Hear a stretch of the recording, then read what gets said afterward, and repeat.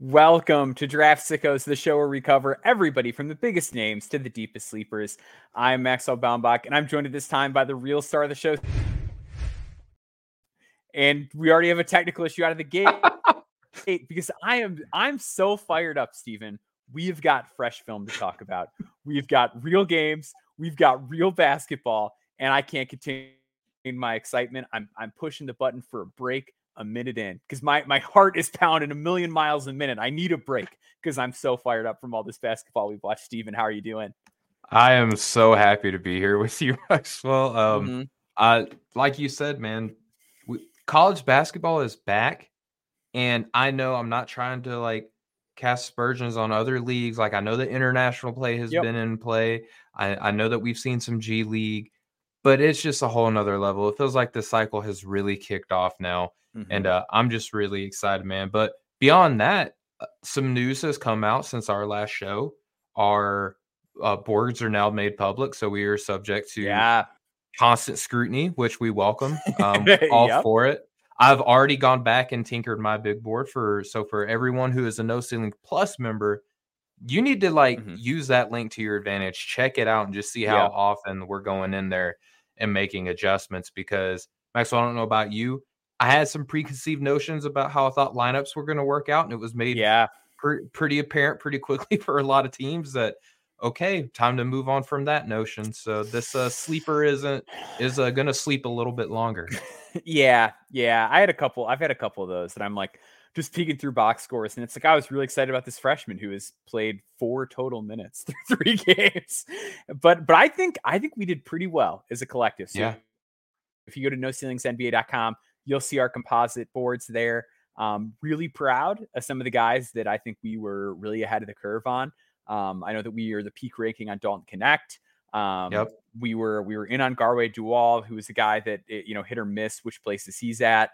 But yeah, it's a really exciting start. And if you are a No Ceilings Plus member, you can see all of our individual boards. Sturdy Dancer points out, I'm a team overreact to small sample sizes on my board. I have not tinkered. So I submitted mine a week and a half ago. I've left it in there. What I need to do is go in and just put in the guys that have overly impressed me. I'm not ready to move off of anybody yet. But some of the players we'll talk about tonight, it's okay, this guy's legit. Maybe I thought time to put Kerry guy back in there, Let's just give some of these guys some love. So we are gonna hit our real format now because it is the actual season. So I'm already going to rename the first segment. I was going to do weekend winners, but I feel like winners of the week is better because some of these guys, they won the week and they weren't so hot this weekend. So so we're going to do particularly our first guy. Yeah. So let's get to our first guy. So let's talk about Jacoby Walter. So Jacoby Walter, 6'5" guard out of Baylor, immediately wins the week. Comes out, and we had Jacoby really high on our composite board. I think he was 5 on our composite. He's 4 on my personal. So I got him 3. I got him 3. Yeah. And I thought about it. I kind of regretted not having it at 3 after that first game. So he comes out. Baylor plays Auburn. First, big time college basketball game of the season. He scores 28 points, 6 rebounds, 4 for 7 from 3, 10 for 10 from the free throw line. Awesome game from Jacoby Walter. 2 outings since then. He has 7 points on 9 shots against John Brown, which is a college that exists somewhere. And then they played Gardner Webb, 14 points, 8 rebounds, 2 steals, but 2 turnovers, 4 for 11 from the field, 0 for 4 from 3, 6 for 9 from the free throw line. So just kind of not what you want to see from a guy that you have ranked top 5 on your board. But I mean, when the lights were brightest, boy, did Jacoby Walter look like a star. So, Stephen, what have been your kind of early initial impressions of Jacoby Walter?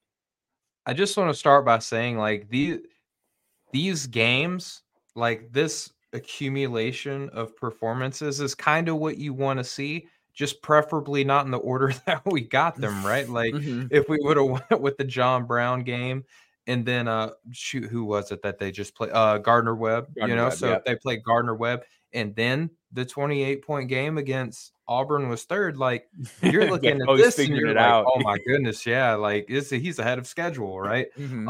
I still think in a lot of ways he really is. I mean, that first game was just nuts, man. Like he looked like he couldn't miss if he wanted to, mix in some mid-range shots. One thing that stood out to me though, and we talked about this a bit before we kicked off, man, is as good as he looked, he seemed a little bit reluctant to attack the basket. And I sent that out in like the No Ceilings group chat. And then as soon as I did, he hit an and one shot. He kind of had a similar and one shot attacking the basket. I think that he's capable of doing that like more. But the thing that Yeah. I'm noticing is like Baylor has like a 4-guard rotation that they're running right now. Classic Baylor. Classic Baylor. And sometimes it feels like our guy is getting phased out. Sometimes it feels like he's not being super assertive. But there's no like bad body language. So Bill Simmons, if you're listening to try to get Mm-hmm. your draft study up, there's no bad body language. He looks good out there. And he's like a super good teammate, plays very good, strong defense, runs point of attack defense a lot for Baylor, which you love to see. So he's engaged in a lot of areas. I think that they're still just trying to figure out their pecking order a little bit, Maxwell, because you got a guy in Ray J. Dennis who I don't think has seen a floater that he hasn't liked before. Like if that dude is driving, actually a lot of Baylor guards, if they're driving, they're floating the ball up. They're not really looking to kick back out and to keep the defensive rotations honest in a lot of regards. Like they are driving and they are looking to finish with a Mm-hmm. floater. And there were a number of times that I was just like, just kick it out kind of selfishly, just kick it out to Jacoby, let my guy cook. But I think if you're looking at a 3-game sample size, I'm pretty happy right now because there are some other guys that we had ranked in our top 30s and in our top 60s that are looking like they're struggling a little bit. So seeing Jacoby play the game that he has, I'm still hopeful. I still think that he has a lot to offer, obviously, as the season carries on. How did you feel about him, man? Yeah, I mean, I loved him in the first game. And I think that like, even if we take a step back and we say, like, hey, some of these the second and third game were a little underwhelming. I think it's Yeah. important to remember like the big picture with him is still really good. Like this is a guy who can still really shoot the ball. I mean, you don't love to see like 1 for his last 10 from 3, but I do buy the shot. He's been an excellent shot maker at mid-range and 3-point range throughout his career prior to college. Awesome frame. And like you said, like he really defends. Like the defense stuff, I think is as encouraging as anything else. Like he's got this pro body and will really sit down and stay in front of somebody. I think the motor stuff is super encouraging. He does hustle, he does play hard, and he's locked in.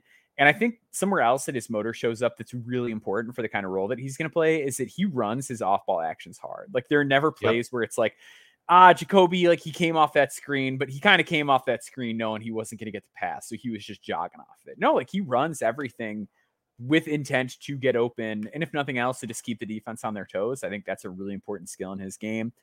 I love how pure the shot is, even in the face of a closeout. The fact that he can get to a shot in so many different ways, whether if it is coming off an action or he's moving into it. I do agree with you in terms of the like kind of like rim pressure attacking aggressiveness issue at times. So like around 30% of his shots through 3 games are coming at the rim, which is fine. Like it's not That's an awful solid. number for a guard. And like he's finishing okay there. His touch at the rim, if I'm not mistaken, always been kind of like shakier than you would expect, considering he has like a frame that's built for contact. But yeah, that's like the one thing that I found myself a little frustrated with is that between his first step, his ability to rip and go, and then like he's got that combination of like the rhythm, the rock, and the explosiveness that it's like you should be getting to the rim quite a bit more. And it seems like a lot of times you're just content to stop, whether it's at the elbow, 15-foot baseline J. Like he's a little too content to take those kind of shots. And I'd like to see a change there. Some nice moments as a passer, the pocket passing, things like that he's always had in his game. That's all there still. I'm not panicked about these 2 games. I think the big performance against Auburn shows that he's like a legit guy. It's hard for me to see myself getting too low on him just because, again, it's important to like zoom out and look big picture. I do think he can shoot. I think he's got a great body. I think he's going to defend. I think he's going to play hard. So hard for me to see him slipping out of the lottery, to be honest with you, even like if this year is like pretty bad, and I don't think it will be. But yeah, definitely a little bit confusing.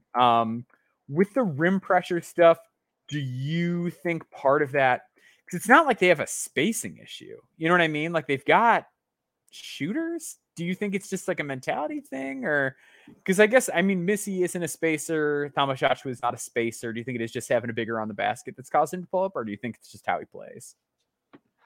I think that it's just like figuring out who's who in the zoo right now, because Baylor, they have some turnover with their roster, right? But I feel like the kind of carryover from last year, like there's no really like torchbearer from the previous regime, right? So there's a lot of like figuring stuff out on the fly for Baylor, which typically, you know, like an LJ Cryer, for example, would typically be a guy that you lean on early on in the season, and he would be the one orchestrating a little bit and getting things going. Now for Coach Scott, you got a transfer in Dennis kind of orchestrating the offense a little bit. And there's I think that they're just trying to figure out the pecking order. It just feels like to me, dude, that Jacoby is being a little bit kind of too polite. Deferential He's like, I'm on this team with a lot of upperclassmen. I'm in this program that he himself said is going to get me ready for the NBA. I'm buying into the system. It just kind of feels like he is, like I said, he's kind of just too polite. I want him to be a little bit more of a jerk with the ball, not being a bad teammate. But I want him to be like, I'm like one of the best recruits that Baylor has ever had, and I'm going to strap y'all to my back. You know what I mean? Yeah, especially because, like, I know we were talking during the first game, and Ray J. Dennis, who I like Ray J. Dennis. He's like a local guy. He's fine. Like I'm rooting for him. Like he's from the town over from me. He averaged like 19 and 6 last year at Toledo. So this is a guy who's like very used to being the man. He turned it over a lot against Auburn, and it just seemed like the game was way too fast for him. And yeah, I almost wonder if there needs to be an adjustment, because even like Jaden Nunn, I felt better about. And Jaden Nunn, by the way, like filled out his frame. Like Jaden Nunn looks big now, which is awesome. He was like a skinny kid 2 years ago. He's finishing on the inside really well. He looked good against Gardner Webb. Yeah, which he couldn't do as a freshman. He was a subpar finisher. And like the last couple of games, he's like just played through contact at the rim. I'm really excited about what he's going to be. But I think Baylor's got to figure some stuff out. I think it's worth being patient about, because I feel like every year before the draft, I'll go back and watch games on a player throughout the year. And you watch games at the beginning of the season, you're like, oh, I don't even remember that this guy was on this team. Like there'll be guys that play a lot of minutes, their minutes get cut, guys pop up, guys earn those minutes. I'm a little wait and see. I thought after night one, I was like he might really make a run at number one. Now I'm like, all right, well, maybe we just wait it out a little bit. Still could. I mean, the still top could. of the draft is still kind of wide open. Could. Yeah. I think it's just going to depend on how this rotation, everything shakes out in that Auburn game. Just real quick, I know you mentioned Janai Broom is the guy that you're liking quite a bit. Yeah. He's in my second round now. Okay. Yeah, I've told you this before too, man, that he feels like the most obvious NBA draft prospect that nobody wants to be right on. You know what I mean? It's like everybody sees what he's doing. Like he's extending his range out to 3 also, right? So he's taking threes. The touch has kind of always looked good around the basket. Now that's extended out. The defense is still there. He runs the floor incredibly well, and he's really strong. You know what I mean? So he's got all the kind of physical markers, the feel indicators for a functioning big man in the NBA. Well, yeah. So it's just like, why not? Like, why aren't we in on this guy? I mean, because what was it, like 2 years ago? He was at Morehead State, and everybody is like, oh my goodness, like this dude is like a can't miss defender. Goes to Auburn, kind of continues the same things and improves on offense, and people are like, nah, like forget him. You know, I think I'll pass now. Because I thought in the Baylor game, like And what I'm kind of interested to see is, like you mentioned, the strength. Like that was something that always stood out. Like even at the combine, where it's like other like draft prospects, is he just kind of bossed guys around. And you'd always he took threes at the combine, like both of last year's, and made a bunch of them last year in particular. Shot looks good again this year, taking more of them. But I also thought he looked leaner in that Baylor game. Yeah. And like when he was out on an island, it's like, oh, I don't remember feeling as good about Janai Broom in space as I do right now. So like if he's gonna have that kind of defensive season, like he's always protected the rim. But a lot of it was just like, oh, guys drive into his chest and like you were worried about him in open space. Yeah, I was worried about him in space. And I was just worried about like how much lift you actually have, and it seems like that might not be as much of an issue as I thought. And is he foul baity? Like he's playing a lot more intelligent. I just, like I said, I might slide him up, but I've tinkered around with my board now. He's in my second round. Like he's just kind of undeniable. Yeah, I was very encouraged by what I saw there. Let's go to Isaiah Collier. Oh boy, it's going to be an interesting discussion. I feel like people are going to be mad at us. So they might be. Yeah. So Isaiah Collier, 6'5", 210-pound freshman guard at USC.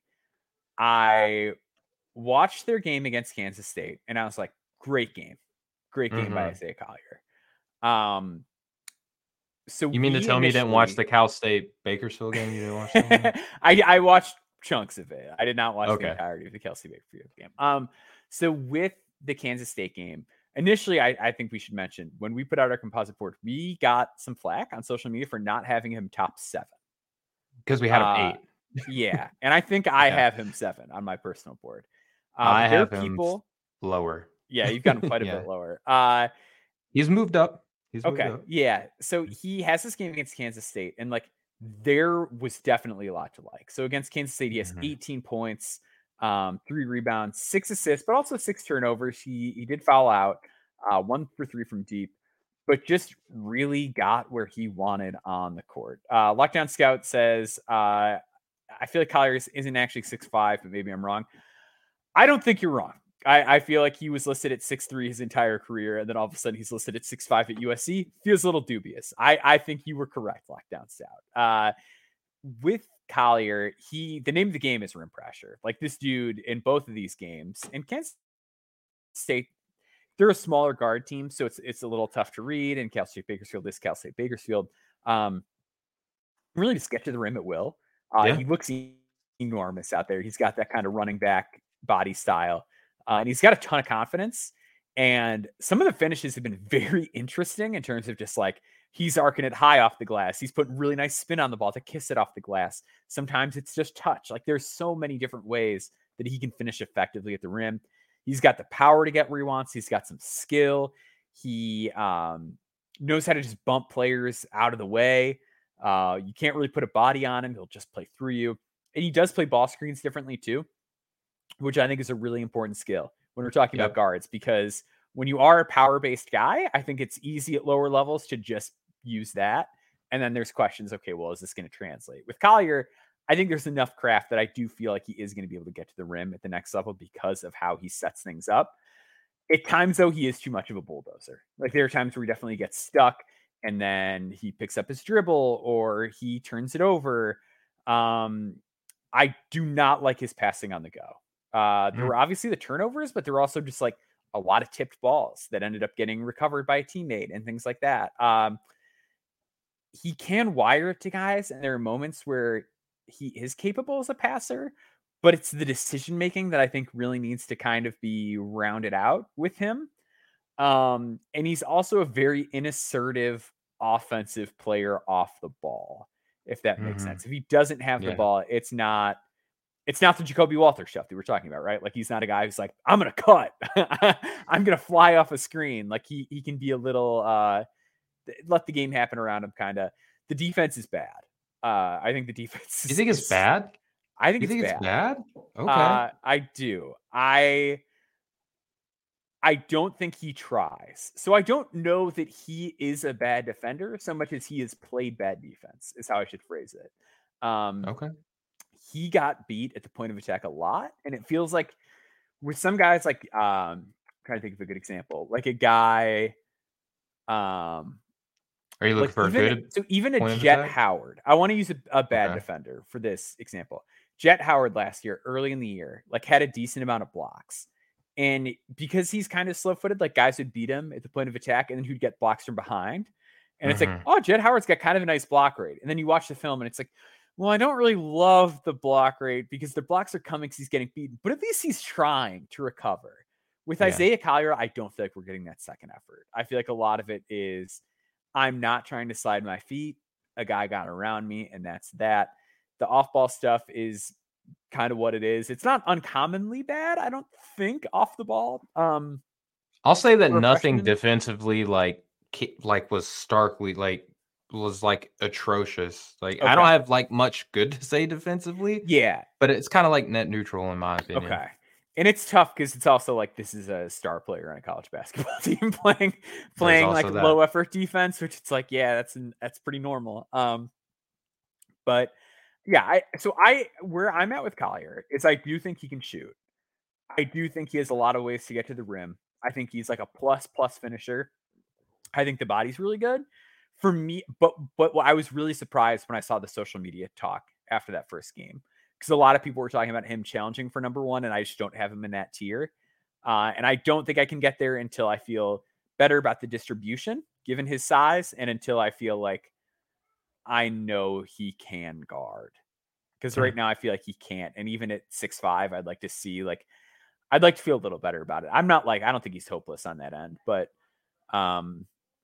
yeah, the passing I think was kind of concerning for me. But I think he's a legit NBA starting guard ultimately. But where are you at with Collier?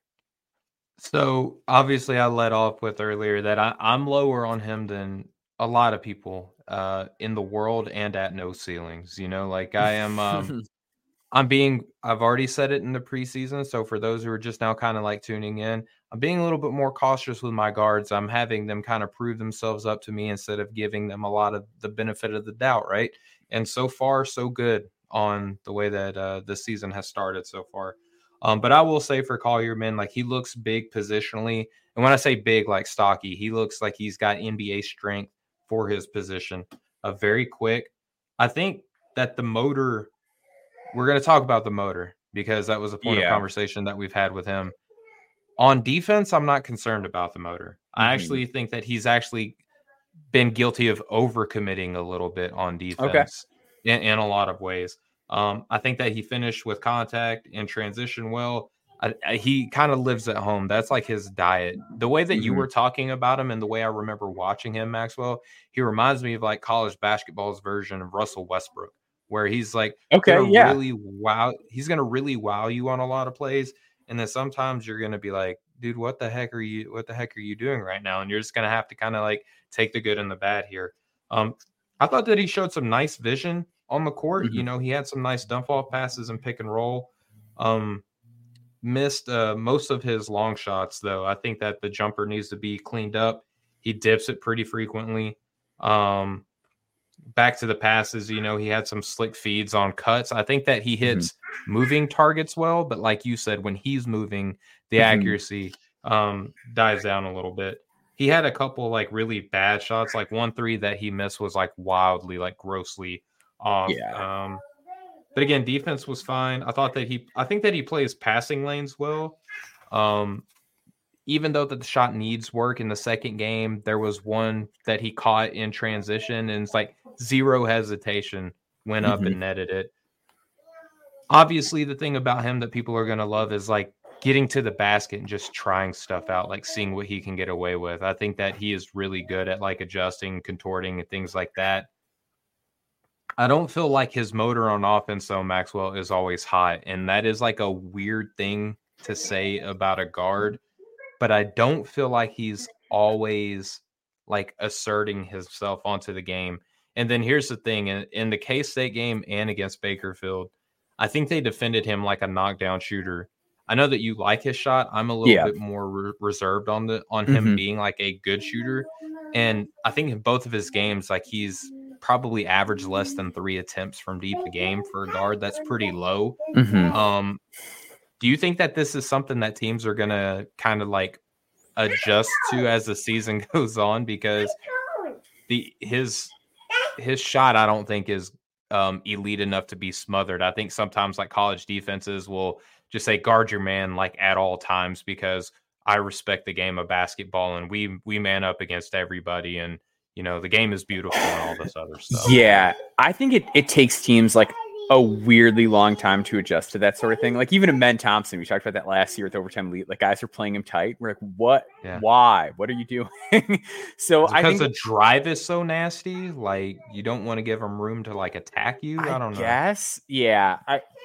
I think that's a good point though. I think it's going to be interesting to see if that's going to be an issue because if the shot isn't falling and then guys sag, I do think he'll be good enough at the college level that like the power is just going to be too much. I do think it would create a pretty complicated question about what the NBA evaluation then looks like. There's definitely like a floor on the 3-point shooting where it's like, well, if it's below that, then maybe we don't talk.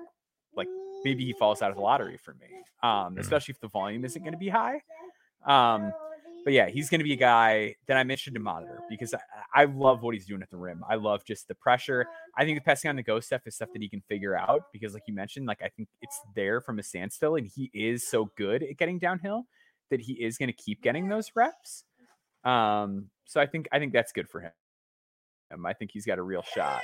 But let's move on to our next topic and our next player. We have and real quick, were there any other guys that stood out to you at USC?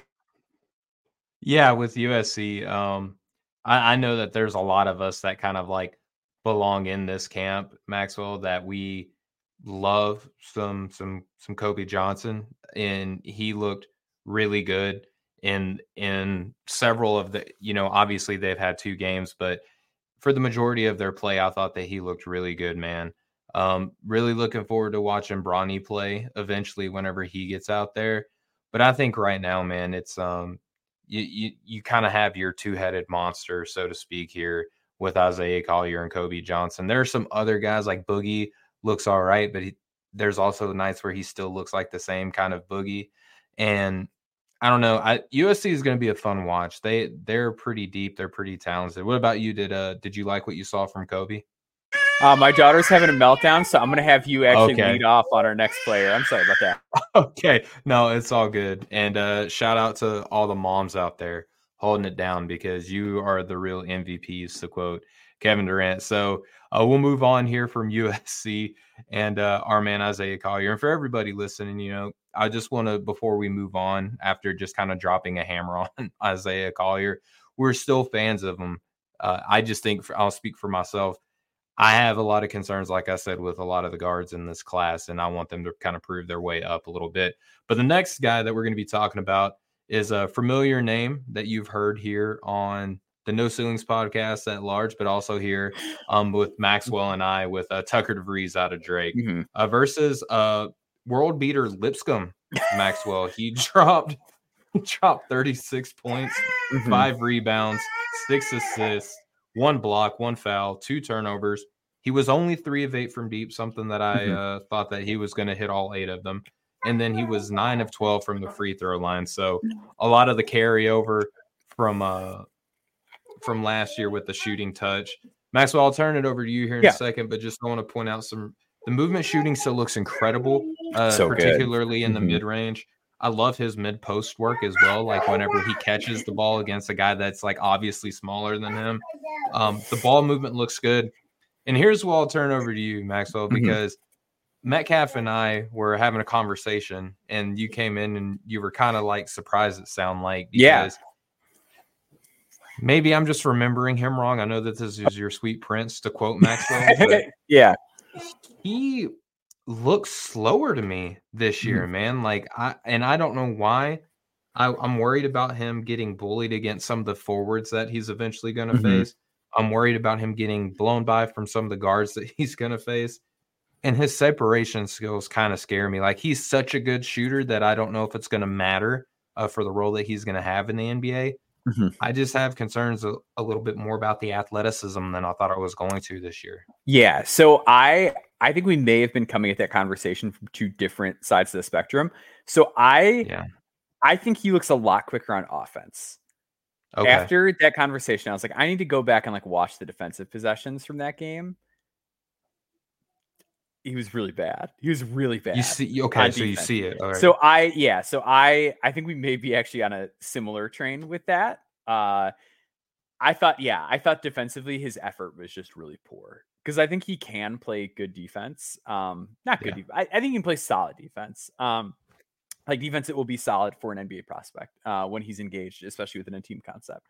His defensive effort against Lipscomb was awful, like zero effort, like worse, as bad as the stuff we talked about with Collier, if not worse. I think on the other end of the floor, I was very encouraged with how he moved. I thought offensively, like the shot again, really great, like so good off movement, so good, not even having to set his feet, being able to turn his shoulders like while he's going up into his motion, coming off of handoffs and screens.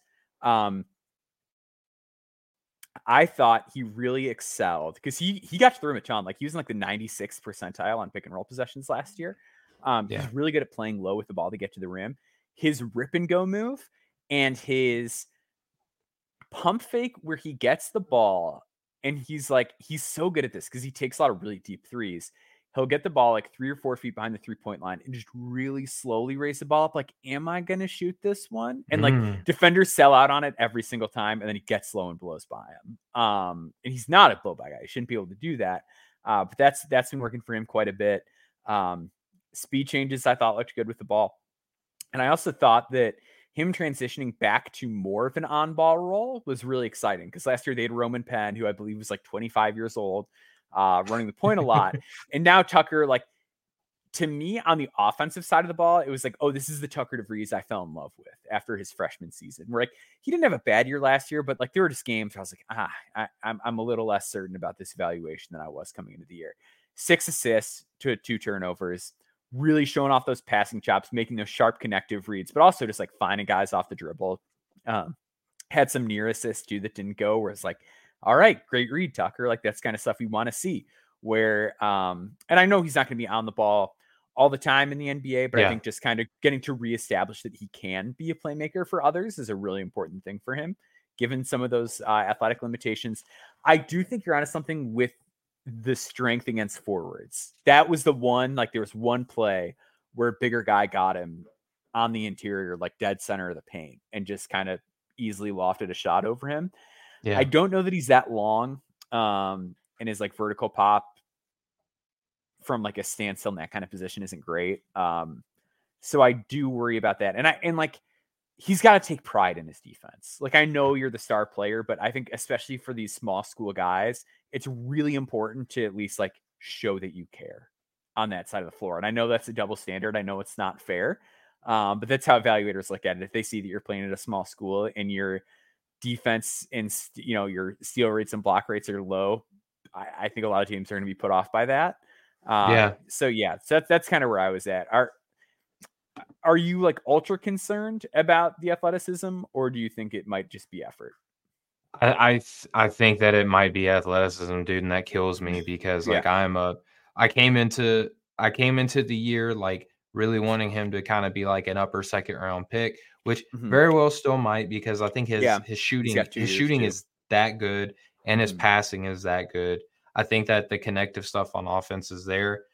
I don't know if it has something to do maybe with Drake's, you know, I know that they're like a D1 school or whatever, but like maybe he gets better training and nutrition and all that stuff with like a higher program, and maybe that helps him out.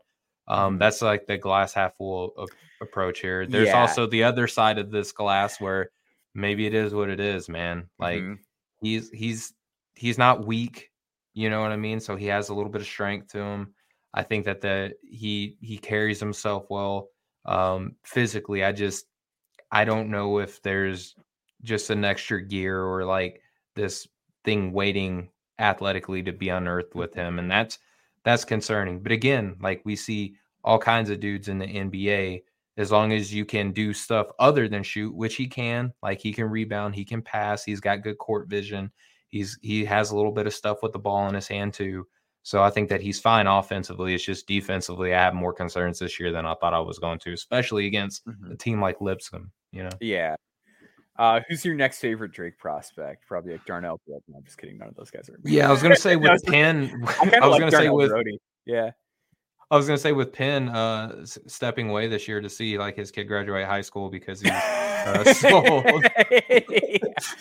Yeah, I Yeah. sneaky. I like he's not an NBA guy at all, but I love Connor Enright on that team, the little guard with like the Okay. curly Yeah. hair. Yep. He's from Mhm. around here. He's really good, and I like Darnell Brody, their big guy, because he is like when I saw them in person, he just seems like the guy who would be the most fun to play with of like almost Yeah. anybody I've seen in person. Like he was hysterical. Like he just seemed like such a great teammate. Let's go to somebody who I think answered a lot of athletic concerns. Trey Alexander at Yes. Creighton. He's had some really nice games. He against Florida A&M, 20 points, I believe 5 of 6, 6 boards, a steal. Had some turnovers though, but 7 for 8 from the field, 2 for 3 from deep. It's North Dakota State over 3 from deep, but 21 points, 4 assists, 7 boards, 5 steals, a block. Yep. Perfect 4 for 4 from the free throw line. Trey looks great. It's important to remember this is a guy who is 6'4" with a 6'11" wingspan at the NBA Combine. So we're talking like excellent size for a modern guard in today's NBA. Like 6'11" is like a wingspan you want for a wing, and he's got it as a guard. He's being the lead guard that I think a lot of us thought he could be the last couple of years. Like he's always had the passing chops to be a point guard because of how good he is at manipulating ball screens and how many spots he's comfortable shooting from on the floor. His like setups are really hard to read. Like you don't really know once, okay, now he's past the screen. Is he stepping back? Is he going east-west? Is he going downhill? Like you don't know where Trey's going to go at any point. Wherever he goes, he's going to be effective. And he's got his eyes up the whole time. He just looks great in this lead guard role. What has really popped to me is how much better he is moving. Yes. Last year, Trey Alexander had 2 dunks last season. Through 2 games this year, he's got 2 dunks, and both of them were in the half court. Both of them were coming off of curls. Both of them were off of 1 foot from outside the restricted area. So he is getting up in a functional way in a half court setting and jamming the ball. But I thought on defense too, like his block rate was good last year and was a lot of like staying connected off a screen, blocking the guy from behind, using his length like that. Had one of those in the North Dakota State game, but the steals, like his anticipation has always been good because he reads the floor so well. Yep. But now he's just able to get places a lot quicker and make guys pay anytime they throw a lazy ball. I'm having a hard time seeing him outside my top 20 after this start. I think I had him like just outside of that to start the year. Yeah. What else do you want in a modern guard if he's answering the athletic questions? Like, I don't know. But I've been really blown away by Trey to start the year. Where are you at with him? Yeah, man, it was just awesome to see him get downhill so much, to start the year. I think that was something that he just kind of had to work through last year at Creighton, and just to see him rise up against Florida A&M, like on the pick and roll possession where he just, expertly maneuvered around the defense, got into the lane off the dribble, like you said, off 1 foot outside the restricted area, and just yamming over the top of the defense was just incredible, man. Like, and the 5 steals is one thing, like that's a numerical value that you can look at. I mean, shout out to Ryan Dunn too for Virginia, kind of 6 or 7. 6 or 7, yeah, against Florida. But again, what's he like, 6'8", 6'9"? Here comes Yeah, Trey. he's huge. He's huge. So again, like not to get hung up on the steals, but watching his defensive footwork and vision should be like what anybody is training their guard on their team to look like, because he can switch off of a pick and roll so easily and then just force some really tough shots that have no chance of going in because he does have that 6'11" wingspan. He had a beautiful no-look pass to Shireman in the corner. I think it was in the A&M game, if I'm not mistaken, that Shireman just like butchered, which is like completely out of character. Not his thing at all. Yeah. Yeah. Like something that you never have to worry about, but it's just crazy to think that like Alexander might be one of my favorite, like, but his teammates missed a bunch of shots, guy. You know what I mean? Yeah. Showed way more verticality. I don't know if that's like a competition thing, like playing like maybe the competition against Florida A&M and against North Dakota State. I don't know if we need to wait and see the interconference play to see if that carries over. I just love the defense overall, man. I think that he needs to show more attacking throughout the year to be higher than an early 20s player to me. That's where I have him. I think I got him at like 21, 22, so not too far away from the range that you're talking about, Maxwell. And I don't think that numerical value is going to be as important as like the grouping or prospects in a draft like this year. But I like Trey a lot. I think that I just want to see him attack more consistently. Let's see that carry out over the year. And if it does, man, we're talking about a guy who could, I'm not shutting a lottery grade, for this guy. Yeah. Like, no way, because he shoots way too pretty and he defends way too easy. He's just like, he's a good player. He defends really well. Very good at navigating screens on and off the ball. Knockdown. Catch and shoot guy. It was like 42% on catch and shoot threes last year. And just has this level of on-ball juice. And now it's the athleticism's there, and then the measurements. It's like that's an NBA guard in every single sense. And if that's the point, I know wings are everything and whatever, but yeah, I don't know. I'm gonna have a hard time passing on a guy like that, especially when I've kind of tell that to Marcus Sasser, right? Yeah, exactly. Yeah. So we're going to take a quick break. We'll be back with Feature Focus, where we're going to talk about the guys that we wrote our articles about for this coming week. So stay tuned. We will be back on the other side of the break.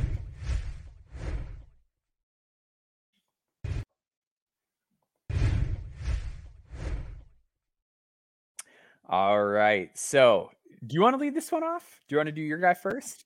Let's do yours. Let's do yours, because he'll be out. Out.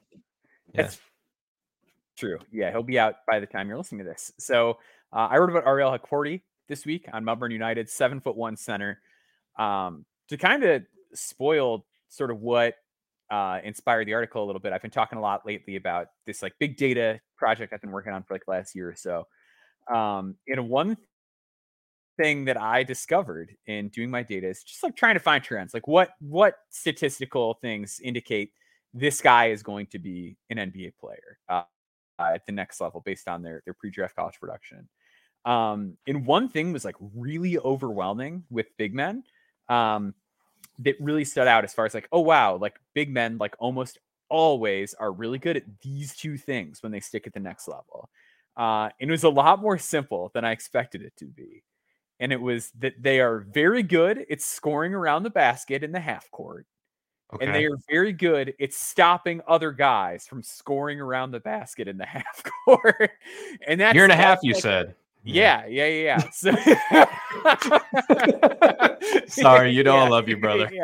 Yeah, for sure. So I think a lot of people hear that and they're like, oh, well, there are exceptions. And like there's always exceptions, right? Like guys that are more like 4 or 5 perimeter oriented, like sometimes their numbers are a little bit different, but by and large, like relative to guys that don't pan out or relative to college peers that don't really get in the draft discussion, like that's kind of it. Hukporti has been tremendous on both of those fronts. So Hukporti is the defensive anchor for Melbourne United. And as of now, they have the best defense in the league. They are 8-2 in the games that he has played. And he also has the best defensive rating in the NBL. This is also coming off an Achilles tear. So all in all, like there is a lot to be excited about with him. This year, he is 72.2% at the rim in the half court. And he is opponents are shooting 27.7% at the rim against him. So just very effective offensively. One thing I really like about him is how well he screens. Like so much of his offense is just dunks, which isn't, I don't want to say not ideal because like that's going to be his role. His role is going to be a play finisher. But like over half of his field goals have been dunks this year. And he gets so many of them because he cleans up on the offensive glass. He's a stellar offensive rebounder. But he is an excellent screener. He sets hard screens, make sure to find the guy, make sure to set the angle, the screen at an angle that is advantageous to his ball handler. And then he rolls really hard at the basket, but he's just so good at finding and making contact and helping create those advantages for his teammates. 7 feet tall and 250 pounds.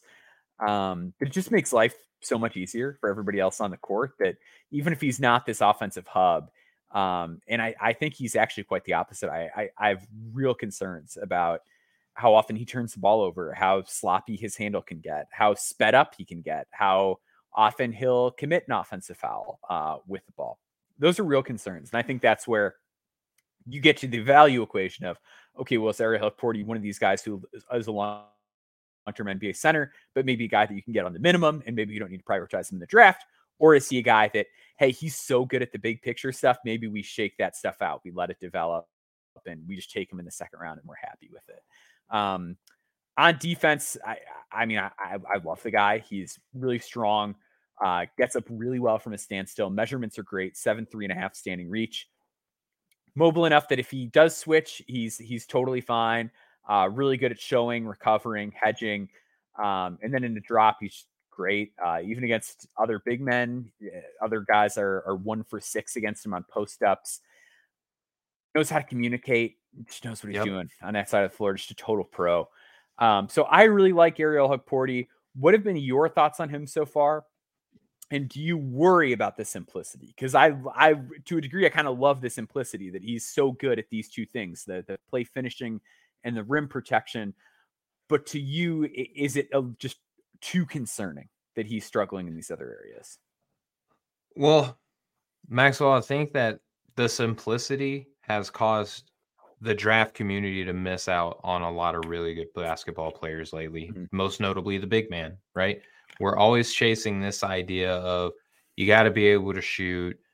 You do need to have some sort of passing ability to your game. You at least need to be able to be trusted to move the ball along, because the NBA will run offense through the big in certain sets, right? So you got to be able to do a little bit of DHO. You got to be able to be on the high post, the elbow or whatever, and have the offense run through you. But by and large, like you said, it's really simple, but sometimes you got to kiss. You got to keep it simple, stupid, right? So these bigs, like, Walker Kessler, like what we're seeing with Mark Williams right now, what has made Derek Lively so playable as a rookie is because they can put the ball on the rim near the rim, and they can keep the ball out of the rim near the rim as well, right? So, look, Hukporti is a very large human being. Like, he looks scary to me. Like, when he's running on the floor, he's one of these dudes where I just watch him like, I would not want to stand in front of you, sir.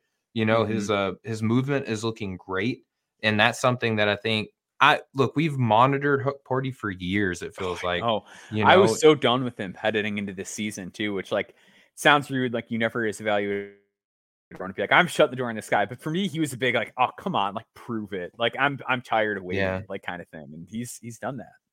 And sometimes the longer it takes, the harder it is to fight your way up, right? But he moves so much better now than it feels like that he used to. He has a keen understanding of committing and slipping screens for dives, which I think is as much as you're kind of focusing on how hard of a screen he can set, which is vital. There's a few really pretty slips away from the screen, and he just hard dives to the rim, and he looks just really good.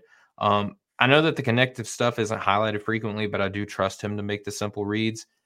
Here's my thing with him, right? I don't know how much second jump stuff he has to his game, and I don't know if that matters a whole lot. If he's going to be one of these intuitive, always has his back to somebody when the ball is up in the air and just carves out a good rebounding lane, and he can just kind of keep at it. I don't know how much the second jump stuff is going to matter, but I do worry about the athleticism a little bit in that regard. Here's my question, though. Do you think that the defense that he plays in the NBL translate? Because it feels like the bigs get to do a little bit more in the NBL than what he'll be able to do in the NBA. That's kind of my big question. That is a fair question. Yeah. Yeah. I do worry. I worry about the fouling, just in general, not even just on defense, because on offense, it's one of those things where he has a lot of turnovers, and you watch the turnovers, and it's why is he turning over so much? And half of them are just him elbowing a guy in the face on offense, or setting. I feel like they're allowed to do the rebound in one arm and arm bar with the other hand. A little bit. They're a lot more physical there. So I do worry about that to an extent. I'm not totally hung up about it. I'm not vastly concerned. I think the second jump thing is poignant. I think one thing that really helps him that I talked about in the column is that his ball tracking is really good too. Yep. Like his hands are unbelievably fast. Like he's very good, whether it's just like poking a ball loose or like just matching the speed at which somebody is going up with the ball with his hands, that I think he's going to be able to make plays even if he's like on the ground sometimes, or if he's a little slow to get up. I think just his hands are going to compensate to a degree. So I think that's something that he has going for him. But yeah, I think he's like fluid and agile. But to your point, yeah, he's not like a bounce right back up kind of guy. The way that the guy you wrote about is. Do you want to get into your guy? Yeah, so it's pretty easy for me to want to talk about this guy because I'm a Razorback by heart, and I'm writing about Trevon Brazile, man. And big thing that I'm kind of focusing on is like everyone was kind of curious, myself included, because he got off to a blazing hot start last year with the Razorbacks on this team that was mainly kind of pieced around these highly regarded 5-star prospects. And they had a couple of transfer portal guys that came in and I think stole a little bit more attention than what a lot of people initially thought. And Trevon Brazile was one of them. And in 9 games, dude, he was everywhere, dunking everything, just like consummate lob threat, really shot the leather off of the ball, and is a heck of a defender. I mean, he showed that in his brief play at Missouri before he transferred over to Arkansas. And then right knee, he's making a cut to the rim, buckles his knee, ACL, you're done. And Maxwell, I don't know how you felt, but for a guy who his game felt it was heavily predicated on athleticism, and I'm seeing you kind of suffer this knee injury. Typically, I'm a guy that believes you're not fully healthy from an ACL or a lower body injury like that for 2 seasons, right? So Yeah. I was kind of curious, like, are we going to see him be more perimeter oriented? Is it going to be like a lot of shooting? Did he use the time off to like grow as a passer, or what's going on with him? And then he takes the court like very first game and is just like the LA Clippers with Blake Griffin. Like he's just dunking everything. He showed a little bit with the ball in his hand. Like I don't remember him taking dudes off of the bounce for dunks, but he has already done that for Arkansas this year. The shooting looks phenomenal. I can tell that you could just watch and be like, oh yeah, like he was in the gym shooting because he couldn't practice. Like he is just up there getting shots up. I do kind of wonder a little bit about the athleticism, and I write about this in the piece. I think where you do see him that he is working his way back from an ACL injury is on the defensive end. And it's not that he can't get up, like the verticality is still there. I think the lateral stuff is not as where it was pre-injury. But the thing with that though, Maxwell, is that whenever he is like 2 years removed from this injury, I think you're getting that back. And I think that you might be able to see that progressively improve throughout the year. Like there's no way to tell this scientifically 2 games into the year, right?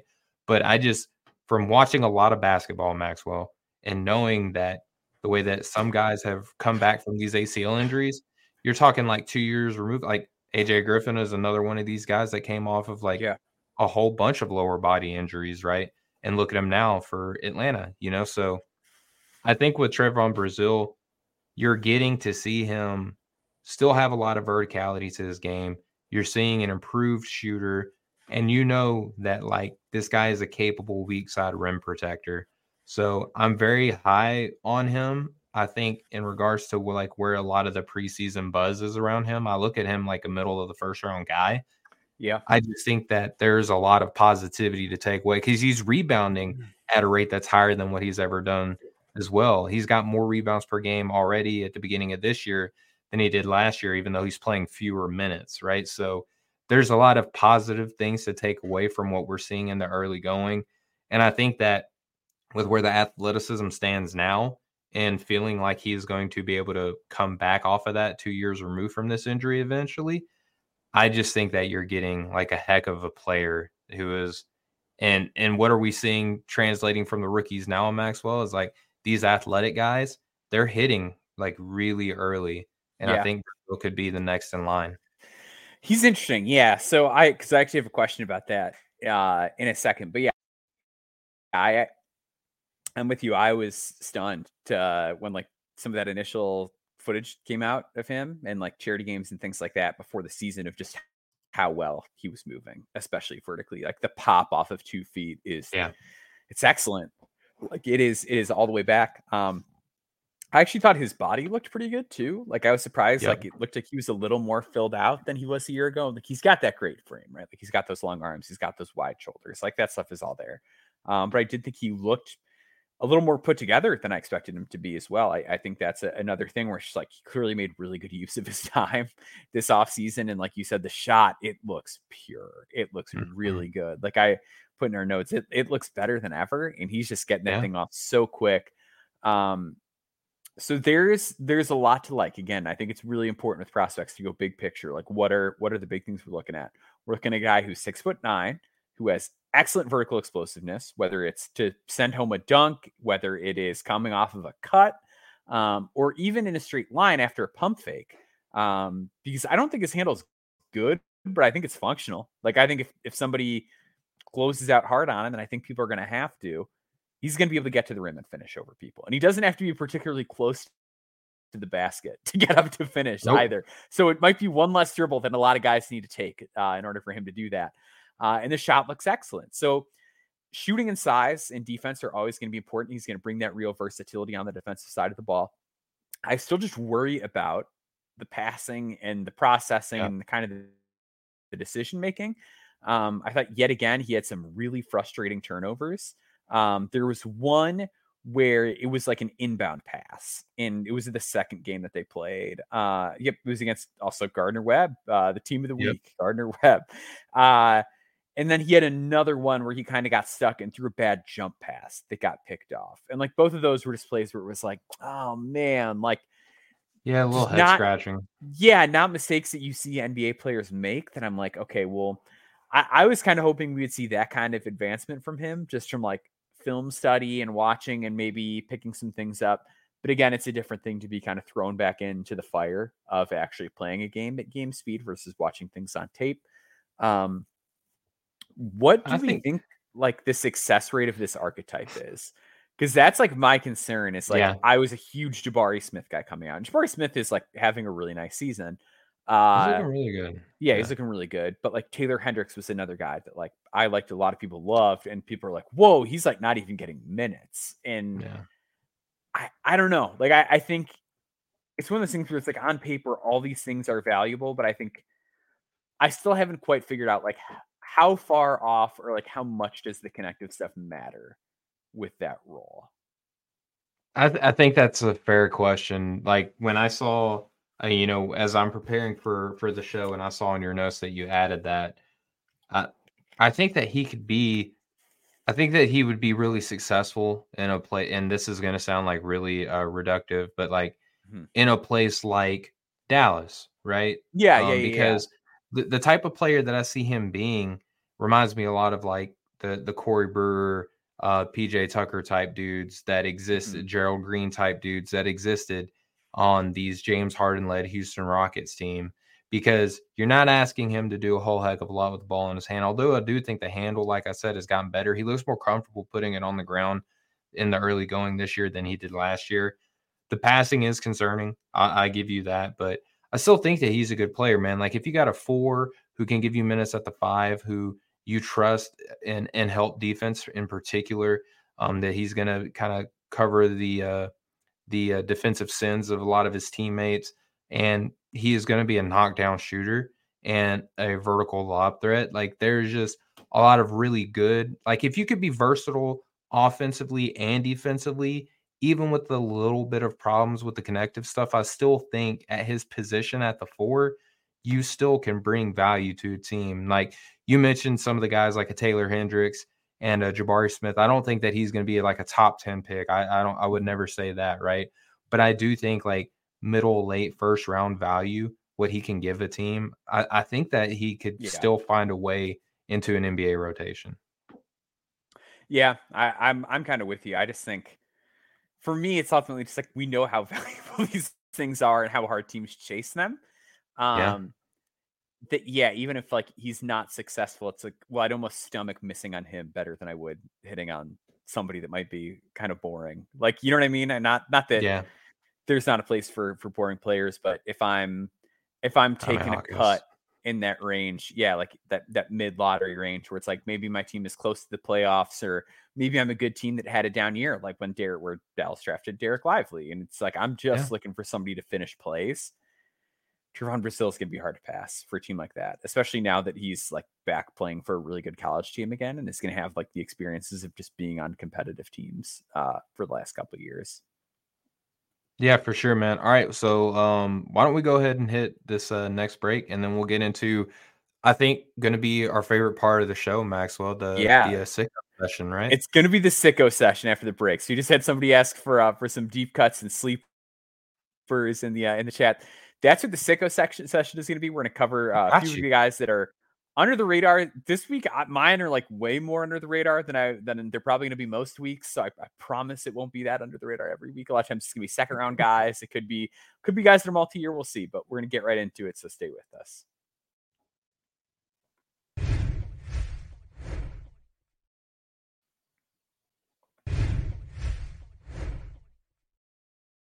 All right. So I'm going to lead us off here. The guy that I went with. So I had a theme for mine this week. I was at the Barstool Invitational in Chicago. So I went with guys that I saw live. Just good experience. And always fun to scout in person. So the guy from the first game that stood out to me most was Vladislav Golden. So it was Loyola against Florida Atlantic. With Florida Atlantic, great comment from the answer guys from the Mac aren't deep enough, I guess. We got more Mac content for you. So stay tuned if you want even more Maction. Oh yeah. With FAU, Florida Atlantic, everyone was really kind of like all about the guards there. And I was never like really that into John L. Davis. I kind of liked Elisha Martin a little bit. He was injured, still gave some good minutes. John L., I thought was who I thought he was, to quote the great Dennis Green there. Like he's tough. He's really physical, guards the ball really hard, can make plays for himself, doesn't really make passes or plays for anybody else. If you want to crown him, then crown him. Yeah. I was blown away by Vladislav Golden, who I think is like going to be a real NBA prospect at some point. So, okay. Center on their Final Four team, and was very mid last season. To be frank, he was an average mover, didn't really do anything special against Loyola Chicago. And granted, it's Loyola Chicago, so I think ultimately the big thing here is I want to see what he does when they start to play better teams. 5 blocks and 4 steals. He That's was nuts. all over the place defensively. He is so good at just reading what the other team is trying to do on that end of the floor and getting into position, tracking the ball, and just taking away the easy stuff when teams think they're going to get it. I think given that he's 7'1", he doesn't need to be the most mobile guy in the world. His motor runs really hot, which is a necessity. And then on offense, the other thing too is he didn't really foul very much. Like I think he had like 2 or 3 fouls. On offense, again, one of these guys who is very physical, will set good screens, likes contact. But something that really impressed me too, that I think is a necessary skill for a big man, is when they would dump it into him if he had a smaller player on him or a mismatch. When they brought that double, he stayed really poised. Like I think he is a good connective passer and somebody who has a lot of poise to him, but somebody that also has real touch, can make hook shots, can make free throws, maybe somebody that expands his range at some point. I think there's like, you can squint and see a little bit of Marcin Gortat in there. Ooh. With Golden. It's like kind of who you reminded me of, where like it's a lot of just knowing how to get stuff for other guys and knowing how to take stuff away from the other team using size and kind of awareness rather than explosiveness or tools. Did you see any of Golden? And if so, what are your kind of thoughts on him? Yeah, man. I mean, you shouted him out. You were actually texting me while you were at the event, which I'm glad that you went, man. Like, that's pretty cool. And, just I love live events. You get to do a lot of networking and stuff like that. So I was really happy that you went. But I watched the game because you hype him up so much, and I was like, okay, so I put it on. There's a lot to like. I liked his rotations. His just awareness on the court, even though he's not the most fleet of foot. Like his understanding of how things are happening around him and what he needs to do to best position himself, I thought was very good. Legs always looked like they were moving. He did not like ever stop, which was it's something that you don't see a lot. So it's like weird that it might sound weird that I'm pointing that out, but I think it's an important thing to notice whenever you're scouting bigs is how much are they standing still. He didn't ever look like he was. Set really good screens, had moments where he looked confident, even defending in space, Maxwell, which is a great thing that you want to see from a drop big. Very willing to get physical, obviously. Seems very smart. I just worry about how more spacing can hurt him. It was a great game against Loyola, made a great first impression, and is now someone that I am monitoring. So thank you for adding yet another player that I have to look at on box scores now whenever I'm surfing and evaluating my board. I really appreciate it. But it a great first game for him, man. I'm glad that he showed out the way that he did. And I saw that a lot of people on Twitter were mentioning too, like very prominent names in the draft space. So I'm glad that you got to throw that dart out really quickly. Yeah, he was a blast to watch, and I'm excited for you to mention your next guy because he's somebody that has kind of bubbled up a little bit and is now like one of the buzzier players out there. So let's get to your first Sicko pick.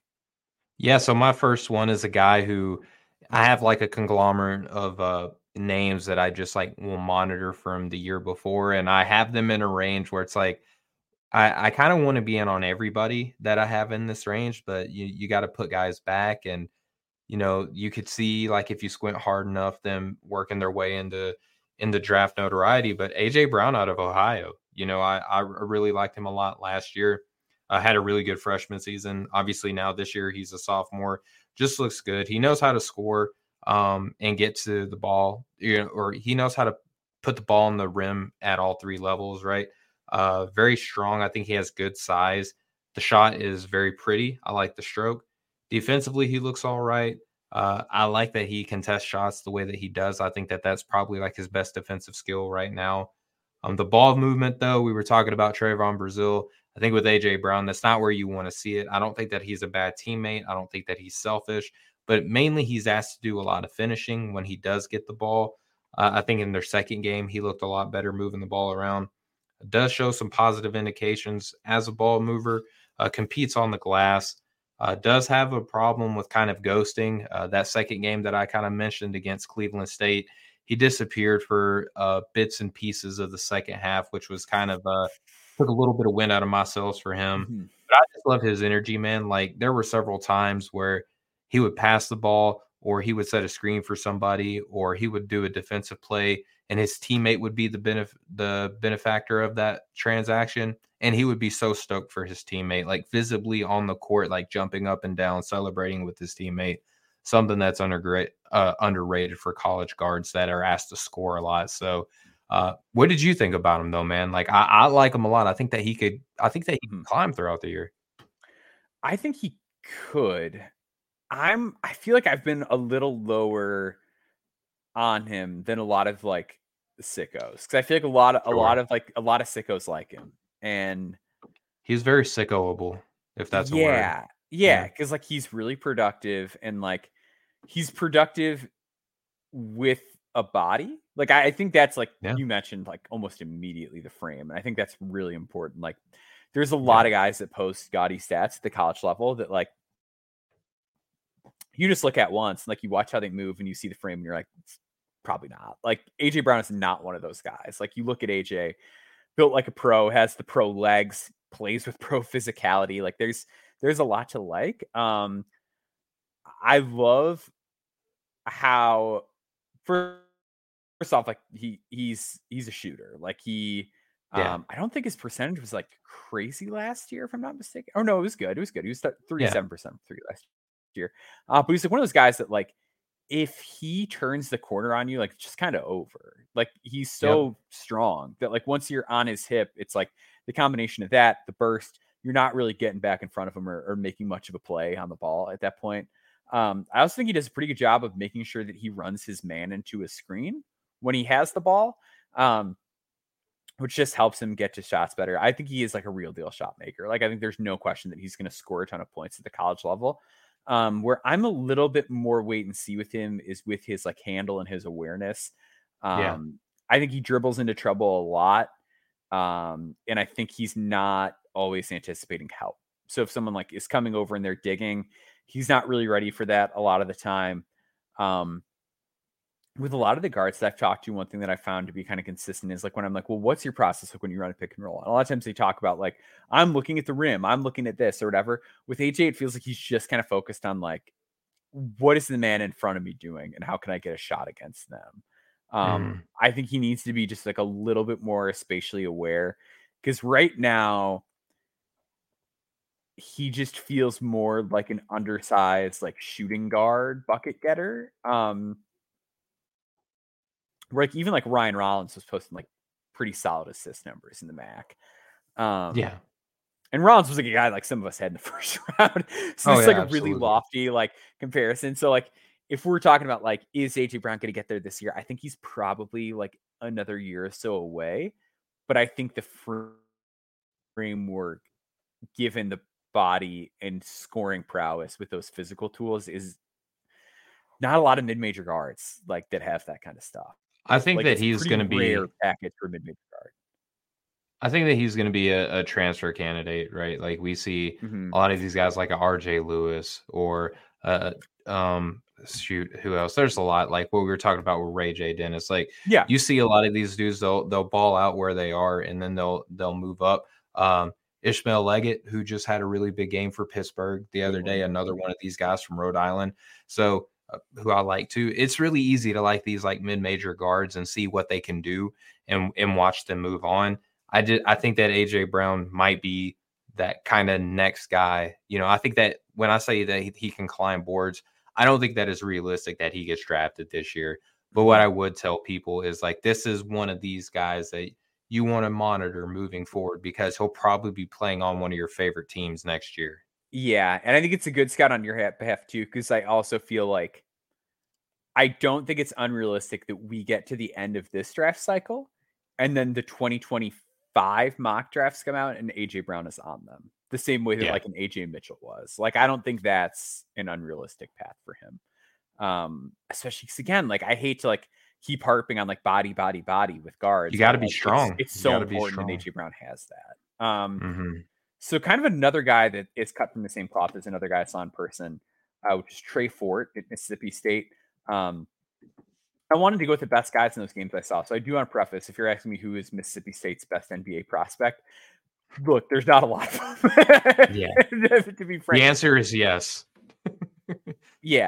My answer is probably Cameron Matthews, who's like a 6'7", really strong wing who can like, he's like a very substandard version of the like, is this Draymond Green like type of prospect where it's like, this guy can really pass. He's 6'7", he's very strong, he rebounds, his motor doesn't shut off, he can guard multiple positions. Like, Cameron Matthews is a crazy underrated college player. The shot is just like, I don't know if it's ever going to get there. So if you were like, hey, you've got to give a two-way to somebody on Mississippi State next year, my answer is Cameron Matthews. But the guy I'm going to talk about today is Trey Fort, because he really put me on notice, and I'm still not convinced that he is not a guy. So Trey Fort has been all over the place. He starts at UT Martin, goes to a junior college, goes to another junior college, and is now at Mississippi State. He is 6'4", and my goodness, can he shoot a basketball? Yes. He got lightning hot against Arizona State, pulling from deep behind the line, pulling off of self-created looks, has like some real east-west kind of junk to him to set up his shots. But also like another kind of like dirty work guy.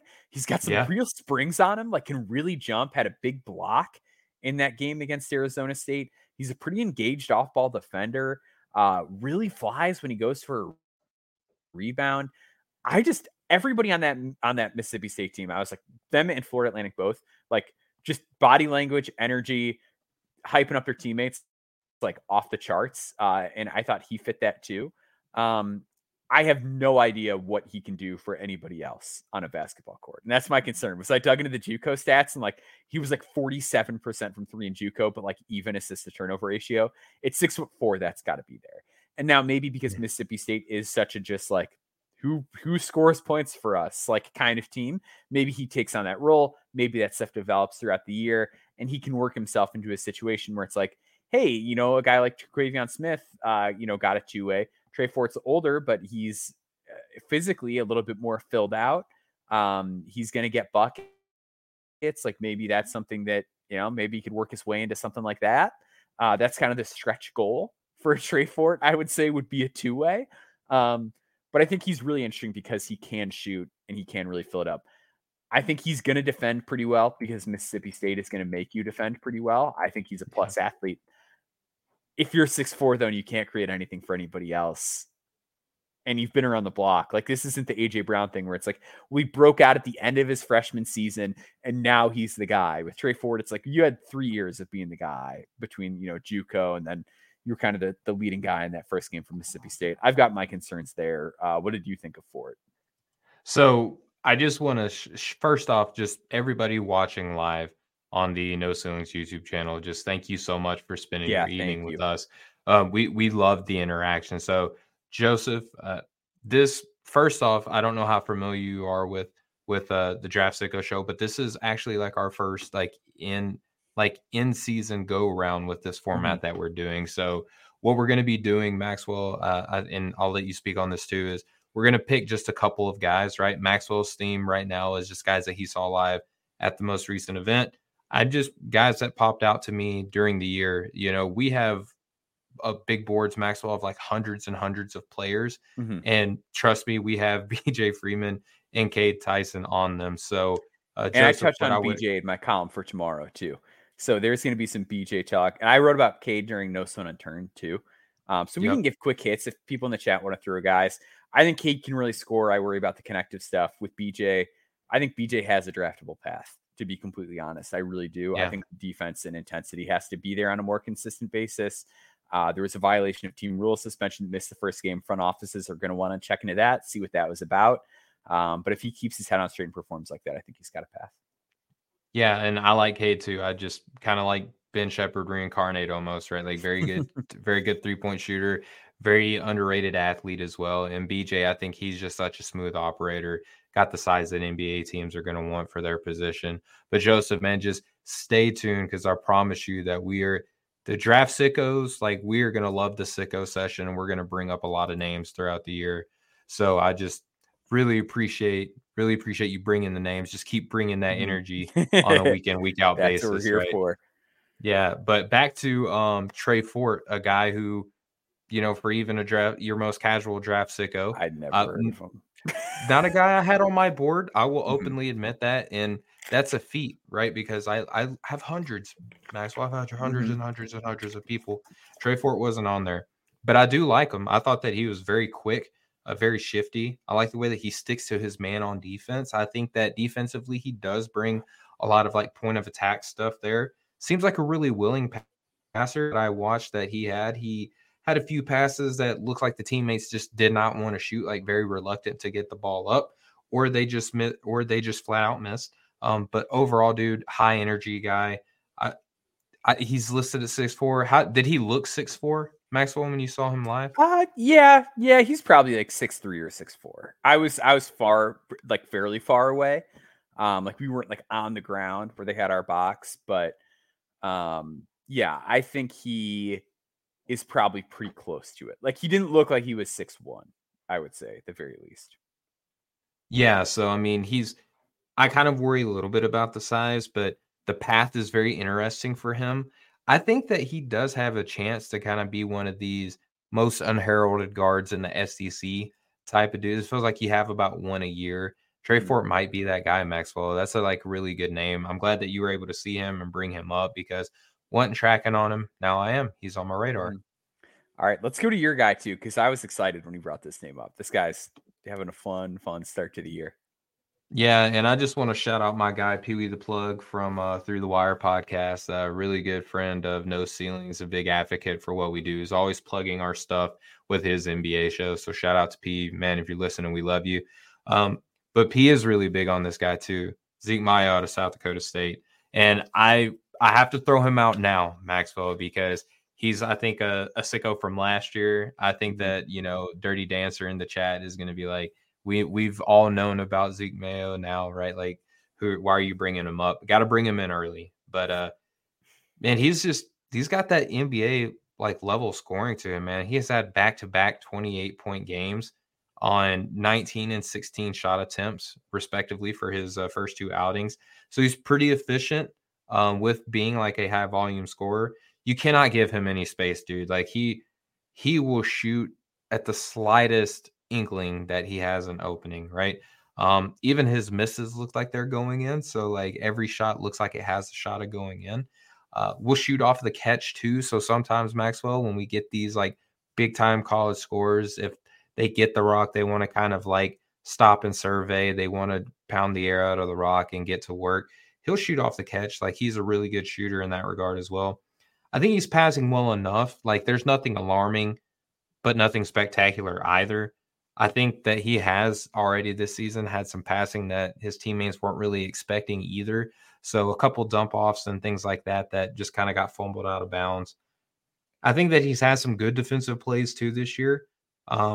I think against Dakota Wesleyan, I know that that's a lower grade school, but he had one where he rotated from the top of the key and contested a shot down at the basket and forced a miss. So I feel like he's athletic enough to where if he's buying in on a play, he can influence the shot for good defensively. So how do you feel about him, man? Because I know that he's not necessarily like, he's not a sleeper, but he's probably not on everybody's radar. Exactly. Yeah, he was a guy that that I got to for no stone, and I was like, it felt like I was kind of barely getting to him because it's like, like some of those guys started to kind of creep up toward the start of the year, and Zeke was one of those. He is a really good shooter, and I thought the point that you made that was so spot on, and I think such a big part of the appeal with him is that he has that like on-off game that we talk about for guards. And like so many guards that score as much as him and have the usage as him, like they catch the ball and they want to put it on the floor. They're like, no, like I can run a ball screen. Let me run a ball screen. Where Zeke, like he knows how to play that complementary role. And I think a lot of that was playing alongside Baylor Shireman that freshman season there, where he knew like my job is to catch and shoot. Like, so he recognizes those instances when they pop up on the floor. But when you need a guy to just create your offense, he's really able to do that. Really like his footwork and his shot making profile, kind of like we talked about with Trey Alexander, just the ability to kind of weave through spaces and off of screens and find those holes in the defense to get your looks, whether they're in the mid range or behind the 3-point line or when to attack. And because, like you mentioned, that shooting off the catch, he draws really hard closeouts when he gets it off the catch. Like if he gets the ball, like teams know, hey, he might shoot that. So he draws those hard closeouts, and it looked like he was a little faster getting to the rim than he was a year ago, which I like to see. That's going to be a big thing for me. He wasn't the biggest rim pressure guy. I thought, again, you were spot on with the passing. Like one thing I had in my notes was like, it still feels like the passing is outpacing the numbers with him, where he's one of those guys and it's like, oh, guard with like 29 points and 2 assists. I bet he's a ball hog. And you watch the games, it's like, nah, he can make some really nice pocket passes and reads out of pick and rolls. Like he's not just shooting. Like that is not how he plays. I think the combination of his handle and quickness is still coming along to an extent, as he is getting quicker. Like I mentioned earlier, he's getting to the rim better.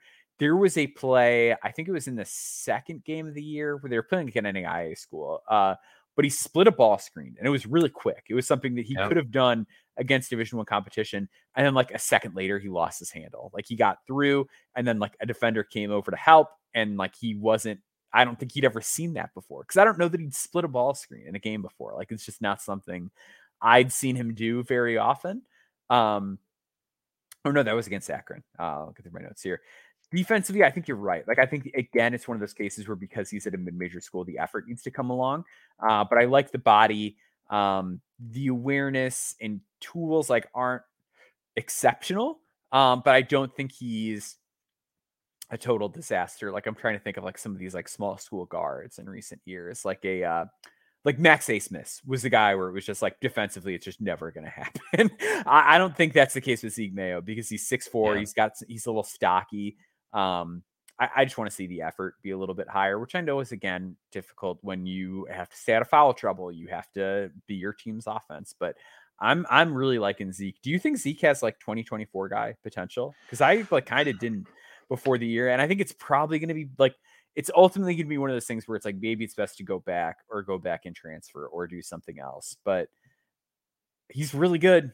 He's really good. He's really, really good. I think that he's going to have NBA teams like trying to talk him to come into the draft, with the allure that he might get like a guaranteed second round contract or something like that. Or maybe the conversations are, hey, we probably are not taking you in the first round, but we want you on our team, and if we get you on our team with an undrafted contract, like then there's some Austin Reeves type potential for you, like to make a lot of money really quickly, even though you're not a first round pick, right? So I think that there are pathways for him to be a 2024 guy. Really wish he would have transferred up, and like that's super selfish of me. Like I wish Wesley Cardette would have did it. I wish Dylan Jones would have did it. I wish Tucker DeVries would have done it. I like it. Stay small. Stay at the small schools. Give me something weird to watch. I'm about it. Yeah, I like, keep it weird. That's cool, but like for them, like for their develop, like for them to like get the absolute best opportunity. You know what I mean? I think in some cases that's true. I think in some cases, like I always use the phrase like exploring the studio space. I think for some guys, it's the best to just like be the man. Like I think for some people, it helps so much to just be in a setting where you kind of get to do whatever you want. You can kind of add to your game. I do think there is the opposite of that at times where guys can develop really bad habits. Yeah. And they miss out on certain things. I think for a guy like Zeke Mayo, where you're playing the guard spot, it's like, just keep doing it. Just keep getting those reps in. Because like, I also think like Demarion Williams is a guy I covered for No Stone last year, where he was at Gardner Webb. He scored 14 points per game.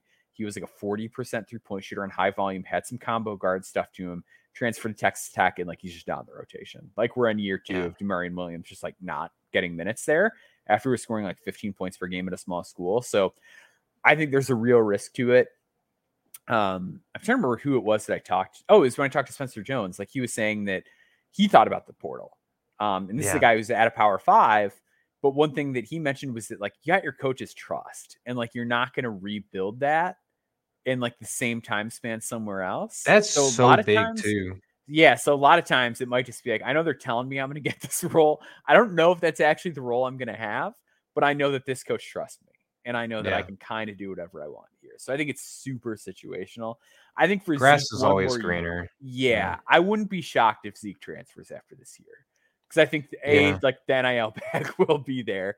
And I do think maybe the next year could be like the diminishing return year for him, right? Where it's like this year, okay, like you're fully entrenched as the guy. Maybe one more year of that. And then afterward, it's like, does anyone really want to see him at South Dakota State for a 4th year?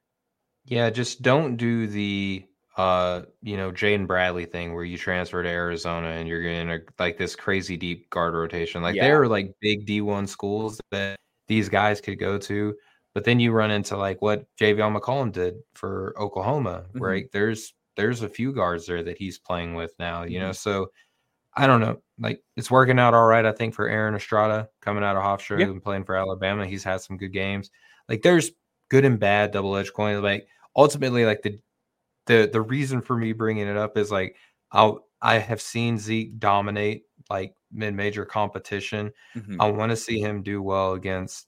I want every box to be checked by him because I think that he has the opportunity to be a draftable prospect at a point of his choosing, essentially. Yeah, I think that's a really good point. So that does it for the Sickos session. So we're going to kind of wrap it up here. Steven, I know you mentioned your Trevon Brazile piece coming out. So stay tuned for that. That's out Tuesday, correct? Yeah, that's going to be out tomorrow for everybody listening. But Maxwell, I know that you had one guy you want to shout out. I think that maybe we kind of work this in as like a sub-segment. Like the one more thing. One more. Yeah, one for the road, whatever we want to call it. We're workshopping it. But I wrote about this dude as in my rewatchable series in the backcourt. And oh my goodness, is Cam Jones. Like I wrote in my film that his film, Yeah. or in my piece, that his film has aged like one of my favorite rewatchable prospects from last year. And my goodness, my dude has had back-to-back over 20-point performances. The shot looks pure. The passing looks all right. The defense looks all right. Like he is an offensive dynamo right now for Marquette. It's interesting too because he was one of those guys that like you would look at last year and you'd watch the game, big man, like he's really quick, he can really score. Like the passing's a little bit better than you would expect for a player that like takes those kind of shots and things like that because you have like a preconceived notion based on the play style, but he's not like that. And then you look at the numbers, and it's like, oh my god, these are great numbers that he's got here. And it just seems like he is one of those guys that like weirdly never entered the conversation. Um, Mm-mm. and now we're at a point where it just seems like we got to start talking about him. He's in my second round now. I moved him up. I'm just doing it now. I love him. Yeah, because like it's gonna be tough because like the way that they play, if you're not named Oso Ighodaro or Tyler Kolek, you're not gonna get a lot of on ball reps. So I don't know if it's gonna stay like that. But 4 assists to 0.5 turnovers through 2 games. I know it's a small sample, but if he's going to defend like that, and we know he can shoot like 37% on high volume throughout his college career, he's going to guard, comes from a system that, you know, everybody loves. Like Yep. you hear the word on the street about how these kids are playing and competing on a day in, day out basis is very positive. Yep. It's hard for me to think that if this stays the same, he's not gonna get into that mix. Like that was a really good shout by you on the on those columns because yeah, like his name just never comes up, and the Never. numbers are just kind of continuing to be undeniable. So I think he's a guy that if he's not on your radar now, he should be. All right. Well, who's your one for the road here? Let's do yeah, we talked about BJ Freeman a little bit here. I'm just gonna kind of scrolling through my notes. Let's do Brooks Barnhizer at Northwestern, who I mentioned. Okay. If you're in our Discord, which you can get as a No Ceilings Plus member, I threw him out there the other day. There's a little bit of Jaime Jaquez in there. He is very big. Like you just look at his body, he's like 6'7" or so, but just really thick, especially through his legs. Almost has like not like a Justin Lewis kind of body because Justin Lewis is like a better athlete than him, but like Justin Lewis is just like big and like you would look at him and be like, oh, that's just like a tough guy to move. Like that's kind of how Barnhizer is built. Like same like concerns to a degree where Justin Lewis is like a little heavy footed and Brooks can be a little heavy footed, but he is very crafty and his footwork is awesome. The shot is going to be a question for him. Like he can be a little bit inefficient. But he had a really good game against Dayton the other day. 13 points, 10 boards, 3 assists, 2 steals, and a block. He's over 3 from 3 on the year, and like just kind of the same thing as Jaime, right? Like he was like a low volume guy, not super consistent from deep. But over like the final stretch last season, I think it was like final 11 games, he was 41% from 3. The volume's got to get there. The 3 ball has to get there. But I think Brooks Barnhizer could be a guy that like ends up being a nice value play a year from now. Like I don't think he's a this year guy, but I think he's somebody that it could behoove teams to start being like, oh, we should actually watch a Northwestern basketball game. That'll be my one more thing. Make sure you were following us on Twitter at Stephen G Hoops and at Boundboards, Twitter/X, I should say. Sure. Make sure you're following at No Ceilings NBA and NoCeilingsNBA.com. Subscribe there for all of our written content, No Ceilings Plus for bonus content such as that Discord, personalized boards, and all sorts of other goodies. Make sure you subscribe to our YouTube channel. Some really great content that our guys have been putting up over there. Film sessions, all sorts of film breakdowns, video scouting videos, lots of great stuff coming down the pipe. There's like the show review that I'm really looking forward to. It's going to be like the basketball only, like your Fox Sports, your ESPNs, like how they're all over the place or whatever. Review that's going to be like nothing but college hoops and NBA. And with the creative mindset we have at No Ceilings, dude, like this is gonna be like something to look out for. Like I'm gonna be tuning in like a fan. Mm-hmm. Yeah, I'm really excited for that one. That's been something that's been in the works for a while. So make sure to tune in over there. Thank you for everyone who joined us. Thank you, especially the people that joined us live. Having this Yes. chat here, it's a very fun component to the show. Makes it a lot more enjoyable for us. Makes it a lot more interactive. So if you haven't been tuning in, tune in. We record live around 8 p.m. Central, 9 p.m. Eastern. Whenever 6 p.m. on Sunday Pacific for nights. you Yeah. West Coast guy. Yeah, 7 p.m. Mountain Time. So make sure you join us. AEDT is like tomorrow. I don't know Yeah. how time works. Yeah. But yeah, make sure you're plugged into all of our channels. And until then, we will see you guys next time. Much love, y'all.